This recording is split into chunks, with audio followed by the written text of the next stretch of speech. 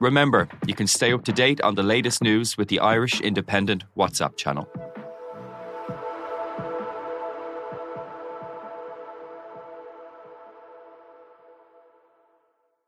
This week on Crime World. There was a Republican police from 1920. I mean, the IRA was effectively trying to run an underground government.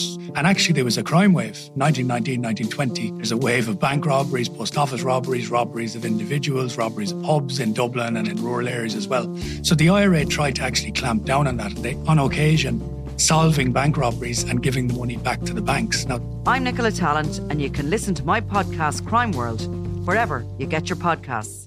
It was great, and I was delighted. I think that'll be a bit of a pressure valve release. You can nearly hear that in his interview after the game, I thought, with Roundtree. You know, I think he was on TG Carr. His Irish wasn't great, but I was really pleased for him. Like, I think they have assembled a bunch of really good, actually think they're really good rugby-wise, but they're actually good people too, so you never like seeing them under the cosh like that. So really pleased for the whole club. Ireland are going to win that game 100%. I cannot see them losing that South Africa game. Goal. 3 out of 3. I've already penciled in 3 W's next to the 3 fixtures. I've moved on to the Six Nations, where a Grand Slam is forthcoming. And what happens when you see the back 3 in the second row, Will, when they have about 5 caps between them, you know? A much improved Munster, Ireland's injury worries, and the chaotic financial state of English club rugby are all topics of discussion on the latest episode of the Left Wing podcast. Will Slattery here with you as always. In part 2 of the show, we will be joined by Chris Foy of the UK Daily Mail to discuss all the fallout from Wasps joining Worcester in administration in the English Premiership and what that means for English rugby going forward. But first, I'm delighted to be joined by Luke Fitzgerald and Cian Tracy to discuss matters closer to home. Cian, we should probably give Munster their due nice and early this week, given it's been a rough couple of weeks for them to start the season. But they were vastly improved against the Bulls. What stood out to you most about their victory? I thought their collision winning was much better than what it has been. I thought their discipline improved as well. I think you probably would caveat it all by saying that the Bulls were pretty poor, I thought. An absolute shadow of a team that beat Leinster in the semi-final last season. But look, that's not really any of Munster's concern. I don't think anyone within the squad or outside the squad in terms of supporters will be getting ahead of themselves, particularly not when you're going to Dublin this weekend. But in terms of just getting back on track, it was exactly what they needed. I thought there was more signs of what they were trying to do. It was absolutely nowhere near perfect, but at least in attack you could trying to start to see more of the shapes that they were looking to play, looking to get it to width. And they got a bit of joy out of it, to be fair, on a few occasions. But in the end, I suppose it was the kind of the old Munster, if you like. I mean, it was the grunt up front that really got the job done for them in the end. And I don't think there's any problem with that either. I mean, for all the talk of Munster moving in a new direction, I think the foundations of what make Munster great should always be there. So having a pack that can front up to what was still a beefy Bulls side, I know they weren't great, but they were still a big pack. So I thought it was encouraging for sure.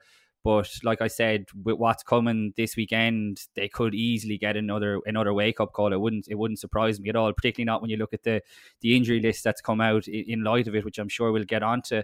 But I thought, there was like plenty of reasons to be encouraged. I thought Gavin Coombs was excellent, obviously scored 2 tries. And, I thought Joey Carberry was really good as well. And he looked to be playing with a little bit more of a swagger, I'd say. And I know every rugby player is a confidence player, but I always think Joey Carberry in particular, when he's not kind of fully backing and believing himself, he can really kind of, I don't know, maybe retreat into the shell a little bit. But I thought he looked far more confident on the ball. He actually took several big tackles, a couple of them right on the edge in terms of being late, and in the past, like, they've been ones that have ended up broken his arm and whatnot. But he looked a little bit more robust, taking the ball flat to the line. So lots of reasons to be encouraged, without kind of getting ahead of themselves, I would say. Yeah, I think you made one point there that I really agree with, and that is, even though they're bringing in this new framework and they want to, move the ball a lot more and have a more multi-skilled team, but they don't want to completely forget what they're good at in the first place. Because I think back to the Van Gran era where everyone, I think, agreed by the end the game plan maybe wasn't fit for purpose in terms of winning a big trophy, but they still produced a lot of big victories under Johan van Graan, and that was kind of the foundation of that. So I think a marrying of the two, because even Leinster, for as good as they play a lot, sometimes they do, even in Connacht, they kind of go to that forward orientated game plan, and it serves them well too. So you want to be able to do both ideally. Luke, what stood out for you? Keane mentioned a lot of kind of things that were positives, obviously the Bulls as well. That pick and go sequence at the end kind of summed up, what they brought to the table on the night. But an improvement. We talked last week that there weren't any green shoots over the first couple of weeks. There definitely was on Saturday. Yeah, there was. And I think, they can be, I'm just delighted we have something positive to say about Munster. It's been a long couple of weeks. I was really pleased for them. I think they really needed that. I think there would have been a lot of concern if they hadn't got over the line against the Bulls at home. Munster should still be a force there. So really pleasing. As you said, Carberry looked good.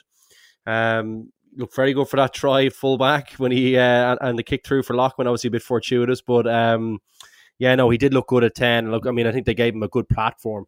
In terms of the tries, I think they were all close enough to the try line, and they were kind of pressure built tries.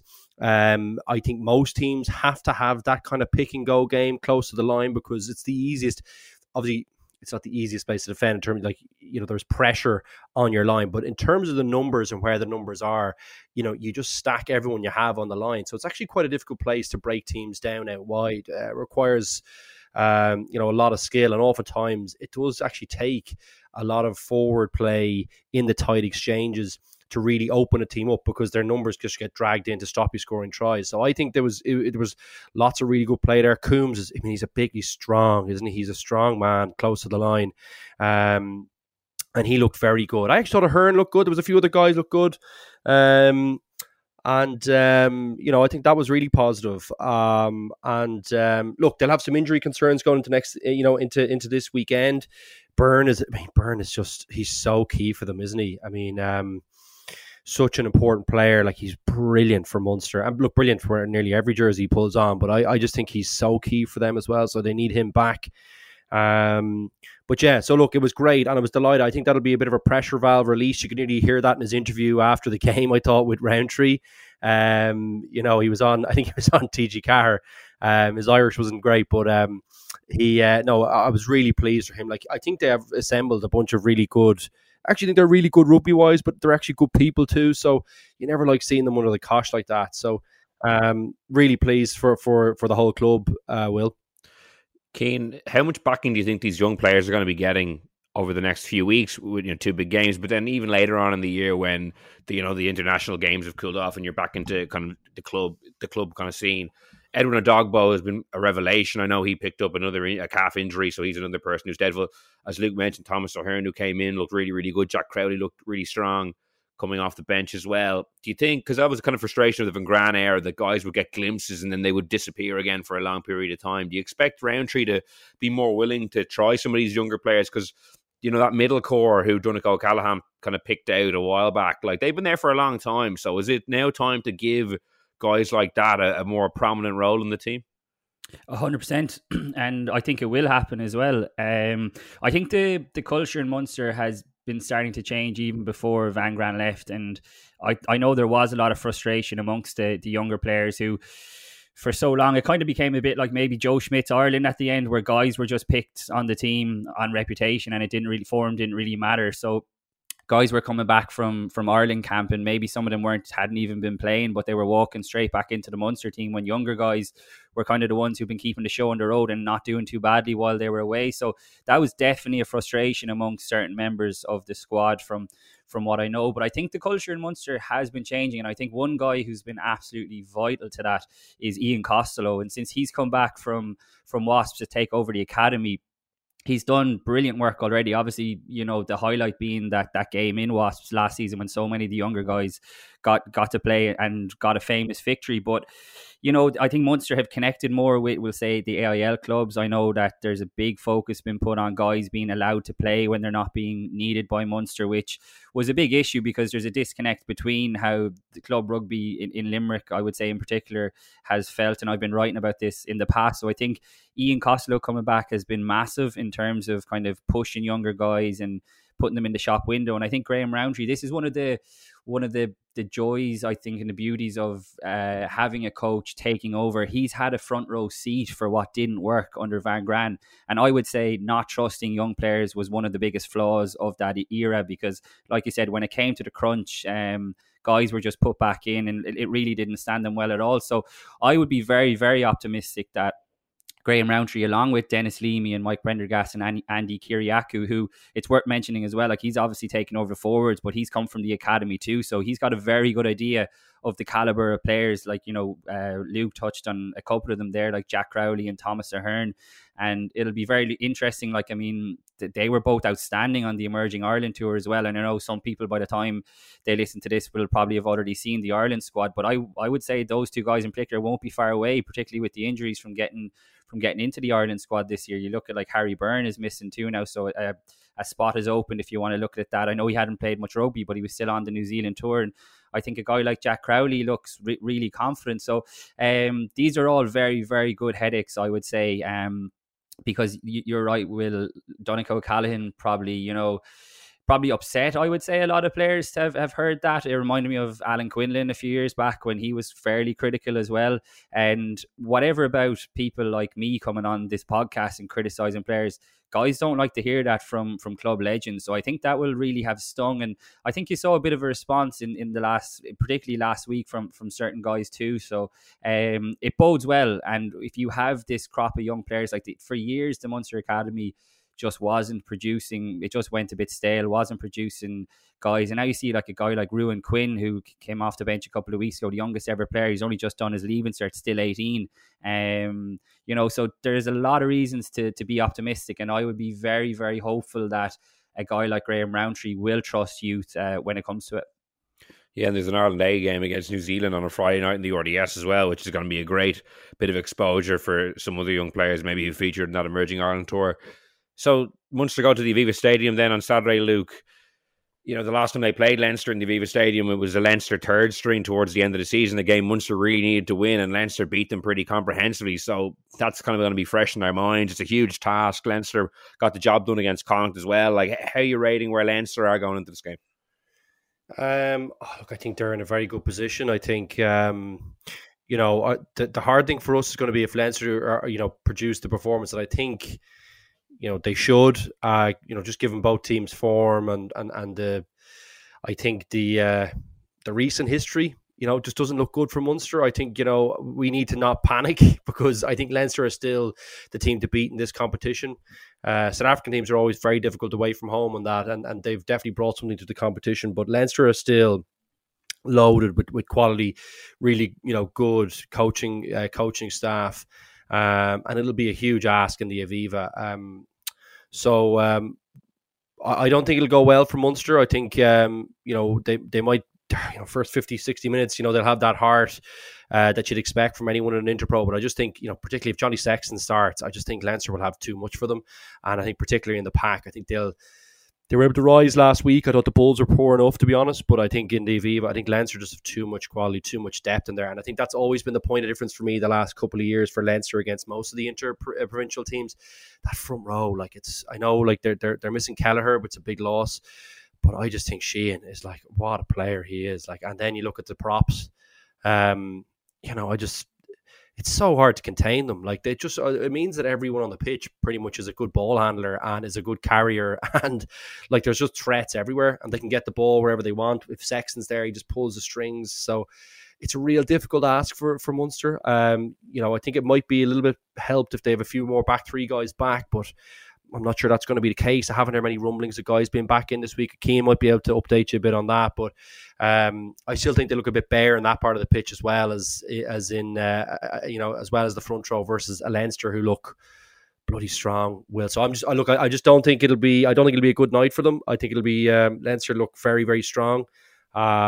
the important thing is that it doesn't look too ugly on the scoreboard at the end. I think for Munster would be my take on it at the moment. Yeah, Keane, like one of the big talking points from Leinster perspective, given they've won all their games so far, is that their injury list. And there's obviously some uncertainty around how long some players are out. Some guys are kind of back towards fitness but aren't playing this weekend, like Hugo Keenan and other guys like maybe Lowe and Gibson Park.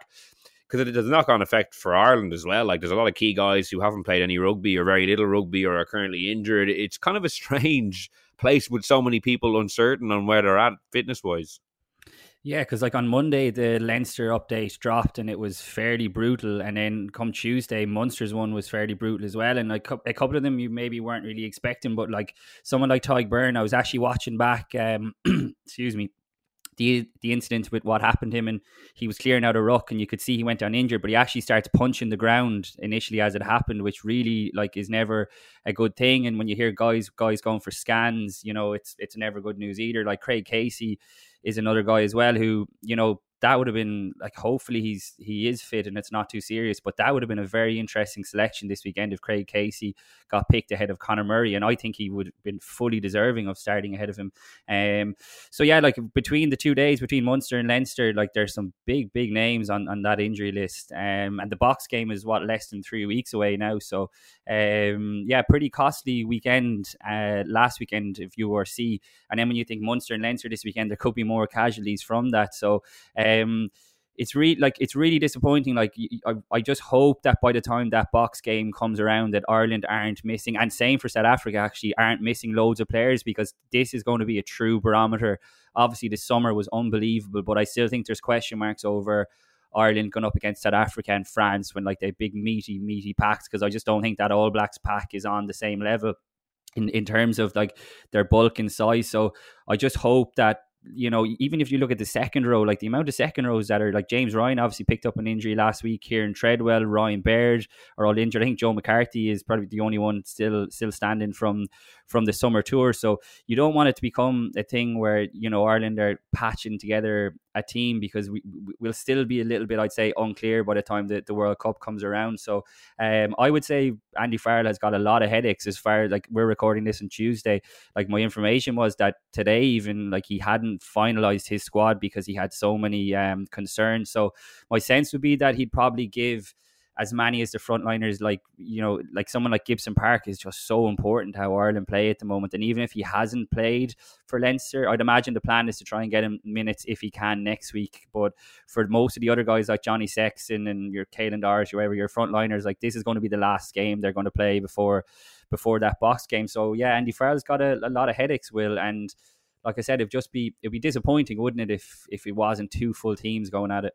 Yeah, especially we haven't played them in the kind of the Rozzy Erasmus now, Jack Nienaber era. The last time they played was when Alistair Coetzee was in charge in 2017. And I suppose you mentioned second row there. If there's one area you don't want to be light against South Africa, it's in the second row. Because it's interesting, Luke, some parts of the team, like, prop, out half, centre, the top guys are really fit and firing and having great seasons so far. So they're key areas of the team. And then back three, second row in particular, look very light given the absentees. Like, people like, say, James Lowe, Hugo Keenan, if they don't play Gibson Park, if they don't play a game before South Africa, do you start them or do you leave them off and go with guys who have played game time this year, even though the three guys I mentioned were starters in a really successful summer tour? Like, how important do you think is the game time for guys like that in this game? I know it's a few weeks away, but just it's a good talk. So difficult. Yeah, really difficult, Will. I think it'll probably depend how, there'll be constant communication amongst the physios and the kind of medical staff as to how different guys are progressing in different, at different pace. I think fitness levels will be monitored throughout that as well. Like, some guys will carry more weight than others. It's more difficult for them to come back and straight into a game. If they haven't been able to move around, if it's a leg injury, there's lots of different things to consider, Will. And I think, that makes it difficult to call, be very exacting. What I would say is, generally speaking, people do benefit from, good, previous performances in an Irish jersey. There is a bit of credibility attached to that, and you get a bit of leeway. But God, it'll be very hard off the back of not even playing one game after pre-season to come straight back in. So that's the real conundrum for him. I can see why he hasn't selected, his full squad yet, but I think there might be an element of trust there. And I think if guys have trained well, if they've kept the weight off themselves and they're raring to go, he might well take a chance. But I think it's quite a big chance, to be honest, and it's not looking well. I agree. I think you'd rather have a few guys, or you want to have a reasonably full complement of guys playing. You don't want guys coming back in from from tour to November. Even at a thinking about it on a different level, it really increases the chances of kind of re-injuring things as well. If you come into a massive, like, high pressure game, at international level, having not had any hits, having not had any tackles, no game time at all. So there's other problems that it brings as well, aside from just the performance on the day. So yeah, we're in a tricky spot. And it's interesting. Yeah, they're very important positions, but like second row, to my mind, I've been saying this for a while. I can't think of any great team really that hasn't had two brilliant second rows. Like, I just think it's such an important part of the pitch. It's your proper engine room.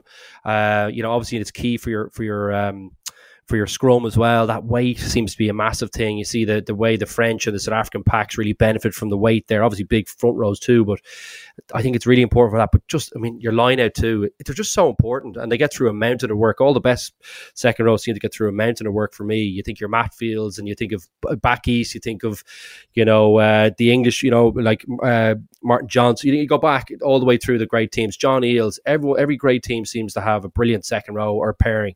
So that's really important that they get those a good pairing, fit and experienced pairing, because the Boks are so strong in that department. So I'd be a little bit concerned, Will, about those selections, and I think it'll be a hard call between who gets the credibility, based on previous performances and gets in on the back of that without any game time. So I don't envy Andy Farrell. Yeah, Keane, if Tyg Byrne, Ian Henderson, James Ryan, say, if those guys aren't fit for that first South Africa game, like, what's the second row combination? Is Kieran Treadwell in there from what he did over the summer? Like, who are your two starting second rows if the three guys who are currently injured don't make it? Edwin Adogbo and Thomas Ahern. Easy. There you go, Will. No, I'm joking. Treadwell, I think, is injured as well, actually. I think he's got a chest injury. So this is what I mean. I think Joe McCarthy is the only fit lock from the summer. It's very tricky to know, because, like, Luke is right in terms of having, world-class locks. And I think, someone like James Ryan went through a difficult phase, like, which was a lot down to injury, to be fair. But God, I thought he was excellent come the end of the New Zealand tour. He was so important to that win. And particularly in the second test, he was outstanding. And then Sam Whitelock didn't play in that second test, and then he came back for the third, because I think that was a real big kind of mental kind of hurdle for him to have gotten one over a player of that quality. And he did. He got the better of him in the third test too. So it's a very important position, but like, we just don't know. Like, there's so many guys. Like, Ian Henderson hasn't played this season from that knee injury that he got in the first week when Ireland arrived in New Zealand in the summer. Like, he's another guy who he's shown in the past that when he has injuries, he can come back and hit the ground running. But I would agree with Luke. I think one, maybe two guys you could take a chance getting away with that. But when you look through the spine of your team, and if you're talking about 4 or 5 guys who barely have played this season going up against the Boks, I think that's probably a recipe for disaster, really. So I think the next couple of weeks will be key. In an ideal world, Andy Farrell would be wrapping them all in cotton wool and not even worrying about the last URC game of the block next week. But I think if guys like Gibson Park, Hugo Keenan, James Lowe, Henderson, I'm not sure what his story is, but if they're able to play, I'd imagine he'd be really keen for them even to get like 40 minutes under their belt next week, which ordinarily wouldn't be the case. They'd probably be already in camp. So 40 minutes, Keane, you wouldn't go with 80? You wouldn't, or say they haven't played. I think you need to get as much out of them. Would you go 60 even? Yeah, like it probably depends. You're right. Like, it probably depends. I know you want to wrap them in cotton wool, but yeah, like, it's in an individual basis, isn't it? Like, some guys will recover far quicker than others. So yeah, I'd imagine it's going to be a busy couple of weeks on the medical front, because like I said, I wouldn't be surprised if there's more casualties after this weekend, like a Munster Leinster game with Uviva, like, and then aren't Ulster playing the Sharks, like, so there's tough games coming up this weekend too. Yeah, and Munster-Ulster is that game, then you might be playing players in the week before the South Africa game. But Keane, at the same time, like, it is a November international. It's not a World Cup or a Six Nations game. Like, should Ireland be rushing these guys back, as quickly as possible? Or is there something to be said for, using this depth? We were building depth in the Emerging Ireland Tour. We were building depth on the A-team during the summer. Is it not the time to dip into that depth and let some of these guys return at their own pace? I know everyone wants that marquee blockbuster South Africa fixture to be chock full of stars, but on the other hand, you could say it might be better, or certainly maybe wiser, considering so many of these lads haven't played a minute this year. Yeah, I wouldn't disagree with that at all. I think if they could have their way, they'd rather be playing Australia first, and they would probably be more, I would say, open to that idea. But I just think the box and this mental thing, and maybe I'm over egging this, like, correct me if I'm wrong, either of you, but I just think playing South Africa is such a massive test for this particular group, because imagine if they were to back up a series win in New Zealand by beating the world champions, albeit in Dublin, and it will be very different come the World Cup, where they're going to play South Africa in the pool. So I just think there's so much riding on the first game. I know it's only a November test, but I think the ramifications further down the line, that if Ireland were to get hammered out the gate, I just think it poses all the same questions that we've been asking over the last couple of years. So it'll be interesting. Ireland are going to win that game 100%. I cannot see them losing big that goal, South Africa game. When you see 3 out of 3, I've already penciled in 3 W's next to the 3 fixtures. I've moved on to the Six Nations, where a Grand Slam is forthcoming. And what happens when you see the back 3 in the second row, Will, when they have about 5 caps between them? Well, if one of those new, young guys, Robert Balakoon, who's been tearing up trees, I don't mind him coming in on short notice, because I think he's been crying out for an opportunity. So I'd be delighted to see him get into the back 3 personally. Second row, as you mentioned, it could be a different story depending on who's fit and who's not. Luke, in terms of the squad announcement, that we'll know a lot of the names who are going to be there. Who of the kind of established people do you think is looking really sharp from what you've seen over the first 5 weeks? The obvious one is obviously Sexton. He's just. I'm not going to keep going on, because that's kind of a boring one. I mean, that's fairly. One more year. But God, he looks so good against the Sharks, didn't he? So yeah, he looks very, very good. I think. The 2 guys in the centre, Henshaw always, and that was a big test for him up against McCluskey, who's playing. He actually had a good game up in the Kingspan as well. He did play well against him, but there's still a difference between him and Henshaw. People are always asking why he hasn't got more caps. It's because Henshaw's there. He's so good. So those 2 look really strong. That's a real nice place to be strong. Obviously for your game plan, you're 10, but from a defensive perspective, your first and second centre, Ringrose playing excellent as well, but. Geez, he looked good in the wing, didn't he? But no, he's still playing very well. And I think those 2 guys, I mean, they're just... When they're strong, I mean, it just means from a defensive perspective, it's very hard to break teams down. If you have a good physical, I played, outside, obviously Darcy and O'Driscoll for years. It's so hard to break teams down when you've got a real strong centre partnership. Oftentimes they, in general, play after the first kind of bit of, obviously it's hard to break teams down off set piece when you've got really good centre partnerships with a back play. But leaving that aside, oftentimes your centres end up on the end of the defensive line at either end after the first phase. And it means that the organisation levels and the confidence that you have to get off the line and make big hits and things like that is brilliant when you've got guys like that, like Henshaw and Ringrose are 2 of the best I've seen. So that's what they look really good. They look very strong, and I'd be very positive on those 2. In terms of the pack, can't call him established, but I mean Sheehan, I think his throwing looks a lot better now. There's a few messy ones the last couple of, just conditions are very very tricky in the sports ground, but I think he looks like he's improved a little bit there, and he's so dynamic in the loose. I mean, he's a real addition. It's just Shane Kelleher. Look, I don't know how serious that injury is. It doesn't sound great, but yeah, he looks really, really good as well. If I was just to pick a few, I'll let Cian maybe have a go if you want him to have a look or have his say in it. In terms of established guys, yeah, well, I'd agree with all that. Like a guy like Gavin Thornbury, I think if you're going to have a load of locks out injured, might be worth a look. I think injuries have been unfortunate, I would say, to him at different stages of a career. He's an absolutely big unit, and I just think certain guys will just improve massively when they go into Ireland camp, and they have different voices and stuff. And I think he would certainly be one who'd be worth a look if you're looking outside established guys. I'd like to see, like you're hit the nail on the head, Will, about that New Zealand A game that's going to be on, and like you see the squad that they've picked, like that is a serious squad. So while it's going to be Ollie Jaeger in there, yeah, absolutely, yeah, the much coveted Ollie Jaeger from here, but that looks like that ship has sailed. But like that's going to be a serious game. I know it's only an A game, but like I was just looking through the squad when it was named, and I was like, bloody hell, that's going to be a tough test. But even in terms of like that Fiji game, which is sandwiched between the Australia and the South Africa game, I would like to see more guys. Like I would agree with you, Robert Balakoon, and I know it might be a bit early, but even in that A game, people like Tom Ahern and Jack Crowley, I would love to see Ireland using that emerging Ireland tour to the benefit for what it was supposed to be for. Because like, I mean, it was so obvious last week, and this was one of the things that the players spoke about on the Emerging Ireland Tour, that when they came back, they wanted to use the confidence that they had from working with the Ireland coaches and that. And I think we've seen that from a few guys. So it'd be brilliant to see that kind of be continued as well. But yeah, I would agree with all the names that Luke said there. I think Dan Sheehan has been outstanding. It's so, like, we got asked a question a couple of weeks ago on here, who would the starting hooker be between the two of them, and I made the point that Sheehan hadn't done anything wrong, and I think you'd probably have to say now that he's gone more than that. I think he even looks better. He's constantly improving.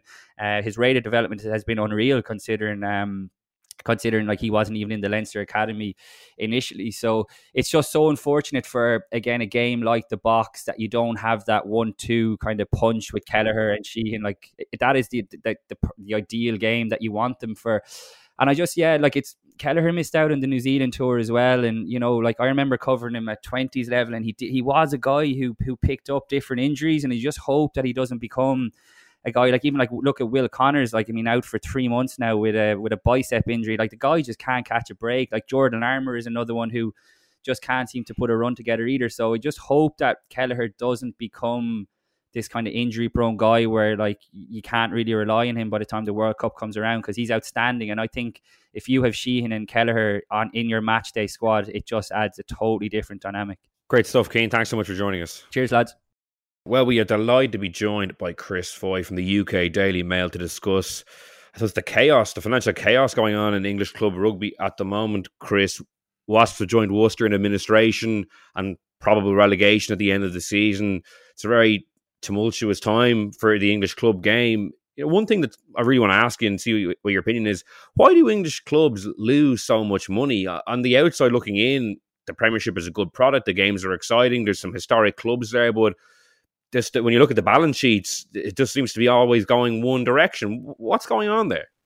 Oh no, this is a recurring question, and lots of people are sort of fascinated in a grim sort of way and trying to get their heads around this, because it doesn't seem to fit with the image. And certainly when you take the bigger picture of a lot of people's impression of English rugby is they see England playing Ireland, they see England playing Wales on their TV in the Six Nations or whatever, and think this looks great, this looks shiny and popular and busy and full of branding, and it looks vibrant, and they just don't get it. And I understand that. You go to most Premiership matches, there are mostly decent crowds, decent atmosphere, a feeling of a bit of a buzz about it, decent rugby towns being represented, and that communities care about it, and yet they're losing money. And the bottom line is they just have spent beyond their means, and it's just we've spent weeks and weeks trawling around this subject, talking a lot about Worcester, more latterly about Wasps, and the bottom line is they've all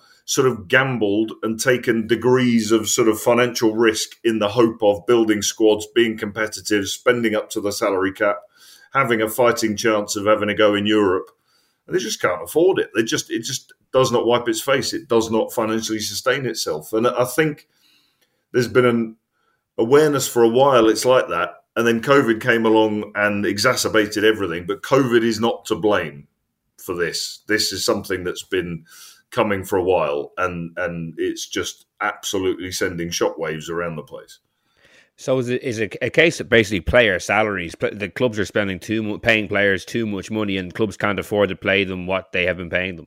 Yeah, essentially that's it. And it's a really It's a really hard subject, this, I think, because essentially what you're doing is you're bringing together two of the really big talking point issues in the sport at the moment, which is on the one hand, finances that are really stretched, not just in England, in other places too, and not just at club level in some cases. You're talking about real financial strain. And on the other hand, the danger of the sport, the spectre of concussion, the risk that people take in their working lives to play the game, which means most right-thinking people would say everyone's got the right to earn as much money as they can doing this difficult job because they're putting themselves in harm's way. And yet, within that right to do that, there's also got to be a calculation of, well, can it be afforded? Quite simply, can the employers afford to pay what they've been paying? And they can't. And wages have gone through the roof in recent years in England, in the Premiership. They all have to try and keep up with each other. You know, it's a classic thing, isn't it? That they are having a competitive league and trying to keep up with each other. There is a cap, but the cap went up, and they were putting the salary cap up based on projected profits or projected revenue, not the revenue at the time. They were sort of projecting ahead and sort of estimating what money they might make and sort of best case scenario thinking, right, well, that means we can afford to put the cap up. And they couldn't afford it.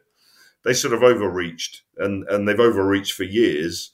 And sadly, it's sort of coming home to roost now. And it is mainly to do with player wages, but this is not sort of a stick to beat players with. That's just a fact of the matter. But also, it's just staff numbers and backroom staff and whatever. There's more and more specialist coaches, all sorts of sort of support staff you get. The whole thing has ballooned in size in terms of the professionalism of the game, and that all costs money. And they've just not been able to keep the revenue increasing as much as the wages have needed to increase. Yeah, there's loads to unpack there, Luke. But just on, I suppose, I know we're in the Irish kind of side of things where the model is different over here in terms of the IRFU's role and their ownership of the provinces ultimately. But in terms of, player wages, you obviously played professional rugby for 10 years. You were a prominent player yourself.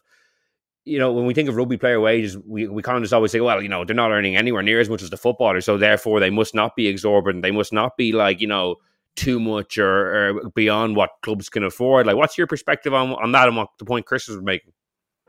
Yeah, look, it's just the reality of the numbers not adding up. I was doing some kind of quick calcs here. I just there's not enough information to do anything really in depth. But I mean, it just looks like they've been kind of borrowing lots of money, to try and fund this model. It looks like there's a headline there. I mean, I just typed it in before we went on air about how much debt is there, in the English Rugby Premiership. It says there's about 500 million worth of debt built up in the clubs, and that's amongst 13 clubs. And that could be a real high level figure. I don't know. You can't verify that, but that means if there's 13 clubs, and there's obviously clubs that are more indebted than others, it means there's 38 million of debt in each club. And even just a quick calc, if you had 45 players in the squad, so I'm saying there's 20, pretty good players on 150k a year. That's 3 million a year. If you had 25 on 80k a year, so I'm working off those averages, that means there's 2 million a year. So that's 5 million if you have 45 players on those type, different compositions. But as an average, then that's not including any backroom staff, coaches, upkeep of the stadium, upkeep of the facilities, all those kind of things. So it looks to me like, they've just kind of been gorging on kind of cheap debt, which has been the case for lots of different businesses around the world. It's not just a rugby issue. There's going to be lots of businesses now with interest rates going up. That'll be feeling the pinch on this, So I think rugby is kind of feeling the effects of that now. It's a very difficult situation. It's obviously very fluid at the moment. You see Wasps obviously this week. I mean, that's a huge club to be going into administration with lots of kind of steeped in history. So it's a really, really difficult time for the game. I'd say it looks like they're going to need some new investment, but that's going to cost money too. And if you were looking at it, I mean, even the average size, so I looked at the stadium size. I mean, the average stadium size isn't actually that big in the Premiership. It looks to me like it's about 12 or 13,000. Chris, you might correct me on that. And like, even if you were looking at revenue at, I don't know, I'm not going to get into all the calcs I was doing, but it looks like, if you were getting 30 quid a ticket and at full capacity in a stadium with 12,000, 11,000 people, that's about 10 million roughly a year. Just under that. I don't know how the TV money kind of then is doled out, but look, the numbers just look a little bit dicey to me, and that's clearly what's been playing out. And I think it looks like you need a fairly wealthy benefactor to go and fund this model, and that's what makes this work. I think it's what makes it work in France, even if the TV money is better over there as well. So, very worrying times. I think we need our neighbours to be strong. English rugby needs, its club game to be strong. I mean, there's steeped in tradition, and they get great, there are great attendances at the stadium. There's great interest in it. It's a super league to watch, I think. So really worrying times. I've gone on a bit there. In terms of the player, just to go directly to your question, I'll answer quickly. Player wages, I mean, is that the main issue here? I'm not 100% sure on that, and that's difficult to say. I think it's a very dangerous game, and as Chris said, I mean, would you knowingly go into this if you're not going to get paid, pretty well for it? I'm not 100% sure. I don't know about that either. It would make it, if there was people who had very high, very good job prospects coming out of school and college with good grades, etc., you might lose a whole cohort of those people if this isn't, if you're not getting remunerated correctly for it. So, very concerning. But they won't be alone. Rugby is not going to be alone as a business in terms of gorging on cheap debt and now having an issue when rates go up, which is probably what's happening at the moment. Chris, do you want to come back in there? Yeah, just picking up on a couple of points Luke raised. I mean, the phrase always used is the sugar daddy system, the idea of this rich benefactor, and it's no sustainable system. It is not something that can be relied upon as a long-term means of funding a sport, a professional, developed, sort of grown-up sport. It just can't be that way, and they've sort of known this, and they've sort of got away with it because there have been people who've been willing to keep digging deeper and deeper into big pockets. But it is no way to carry on. And again, Luke is right. You get these benefactors in France, but I think the thing that really always strikes me in France is you go to the big clubs, the big grounds. I remember so many times turning up to Toulouse, and you just see this board at the gates of the stadium showing the list of their blue chip sponsors, and it's just unbelievable. It is just like a roll call of high-end companies, well-known multinational, worldwide sort of companies, all want to invest because that is the biggest show in town. That's what everyone cares about. That is the main event. That is the thing that gets everyone's attention. That part of France, that's the show. And they all want to be in on it. They all want to be involved with it. I was speaking to a former chief executive of a club the other day, and he talked about one particular sponsor sponsoring Toulon a few years back, and just said at that time it was seen as one of the biggest sporting sponsorships they'd ever seen in France, above most of anything they'd ever seen in football. And that's the pull they have there. They just don't have that pull here. It's not the same. It just doesn't have that same resonance in enough of the market in this country. I mean, even, talking from an Irish perspective, we come over to matches at Thomond Park or come and watch Leinster in Dublin, and you feel like there's such a big community sort of buy into that it's a really big deal in the area, that it really matters. There's not a huge amount of England where that is replicated. And there's no way of artificially creating it. You can try and build it up, but they've been doing that for years and years and years, and it's not always worked. So there's lots of different things that make it. I don't know. It's hard. It's hard to get over these issues. And the other thing is the broadcast issue. The broadcast revenue is relied upon, and it's flatlined. Broadcast revenue and the rights deals and sponsorship deals were seen as the things that would keep growing and growing and growing exponentially. They just haven't. They flatlined. I mean, we can see it in a European sense with the European Cups, which the English clubs decided to go all militant and try and change everything and get rid of Heineken, who had sponsored it for years, and we'll have all these new sponsors. And it didn't work out that way. There's just not the market there used to be. That's a problem beyond just rugby, but rugby has found that. And you take the Six Nations, and there's a big Six Nations match, and there'll be 10 million people watching here. But you take Gloucester against Exeter, and the market's a lot smaller, and it just it can't attract the same level of income as the top end of the game. Yeah, Luke, this kind of financial kind of crisis has kind of driven home to me that like rugby is still quite a small sport. Like Chris was mentioning how great it is at Thomond Park at the RDS, but that's still only very small portions. Go to anywhere else in those cities, like, and rugby doesn't have a huge footprint outside of those areas either. Like the international game, as Chris said, you know, captures the kind of casual supporter and gets a lot of buy-in, but club rugby still it maybe struggles to kind of get anywhere near, say, its counterpart in football, for example, in terms of like mass market appeal. Like, is rugby just too small enough a sport to, you know, generate those big revenues that Chris was saying that is needed? Yeah, look, that's fairly stark, isn't it? When I looked at those stadium sizes, I was just thinking, like, really, you know, you can't really compare. And like, in fairness, the wages still don't compare to football wages anyway. Like, you're kind of getting the best players in the world are probably getting paid the same as, you know, maybe even probably less than the top people who are getting played in the first division in the UK in football. You know, so I think that, you know, that's reflective of the popularity of the sports. Now, the funding model, I think, is completely different. Is not completely, is different. You know, you would be relying, I think, very much on, you know, your stadium revenues and your advertising revenues around the stadium. I don't think the TV money is anywhere near what it would be in football, which is, I think, what really carries that model, aside from, say, the big kind of funds and all that kind of stuff that have invested in the different clubs and the benefactors, which kind of make it work too as well. You know, in the football world, they rely very much more in terms of their funding. Like even United and all these guys who might have 80,000 a week or maybe twice a week come to games. You know, the real... Yes, that is a strong recurring revenue source, but the other revenue that they get is very much from the TV. The TV is what really props it up. You know, so and there's other players coming into that game now that are kind of upping that, your Amazons and all these kind of guys. So there's just the interest level is there. You're going to get eyeballs on whatever you're kind of, you know, you're advertising in football versus, you know, I'd say the TV audience for rugby matches is very, very small comparatively. So yeah, it's a different funding model, I think, Will, between football and rugby, and probably not really suitable for comparison.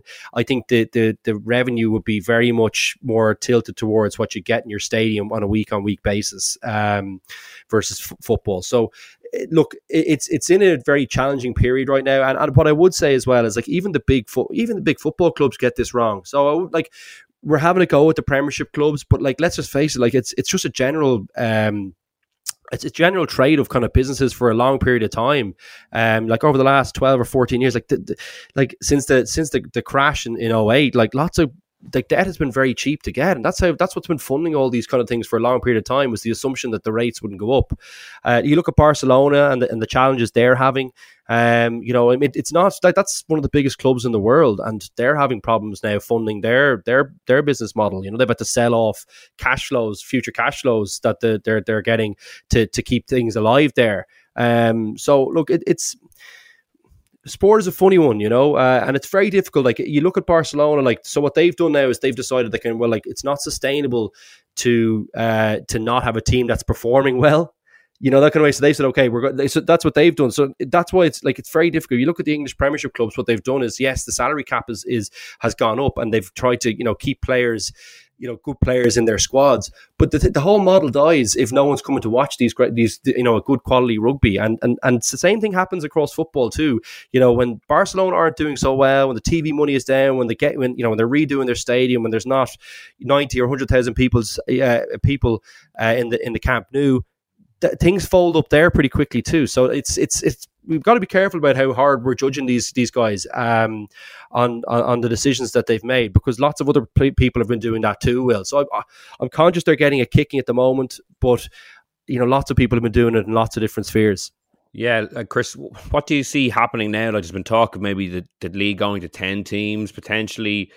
You know, from my point of view, like a vibrant second tier, if you had a couple of quality teams, maybe, you know, a Worcester, a Wasps, and another going down into it to make a competitive second tier like the Pro D2 in France, does sound appealing to me anyway. But from your perspective, what do you think will happen over the next 12 to 24 months in terms of the Premiership structure and how clubs will try to dig their way out of these kind of problems? Yeah, well, they keep talking about all ideas are on the table. Everything's up for discussion. I think they've realised they've reached this critical point in time where they've been forced to a cliff edge and they've got to make some big decisions. We spoke to Bill Sweeney, the RFU chief executive, on Sunday, and he was talking about They are ready to be open-minded to deal with Premiership rugby, to deal with the government in some cases, and really just thrash out a new plan, a restructure, an overhaul of everything. Everything's up for discussion. They talked about central contracts. My understanding is that's probably a non-starter because that will cost the union a fortune. And I don't think they're prepared to go that far. But there'll probably be more of an arrangement between the clubs and the union where there's more funding for a bit more access, and they take some of the financial burden off the clubs by paying a bit more. It'll be a sort of incremental process, I guess, to sort of pay a bit more for a bit more access to the players, and in return the clubs make a saving. They will probably reduce the size of the Premiership. Sadly, I just don't think... I would love them to bolster the Championship. I would love them to make it a really strong, viable second tier. And I'm quite saddened by covering English club rugby and seeing the comparison with France and just thinking it's just a gulf. The gap is enormous. It's just an astonishing difference. But there's so many there's so many different things involved in it in terms of sort of state, stuff to do with the councils investing in stadiums over there.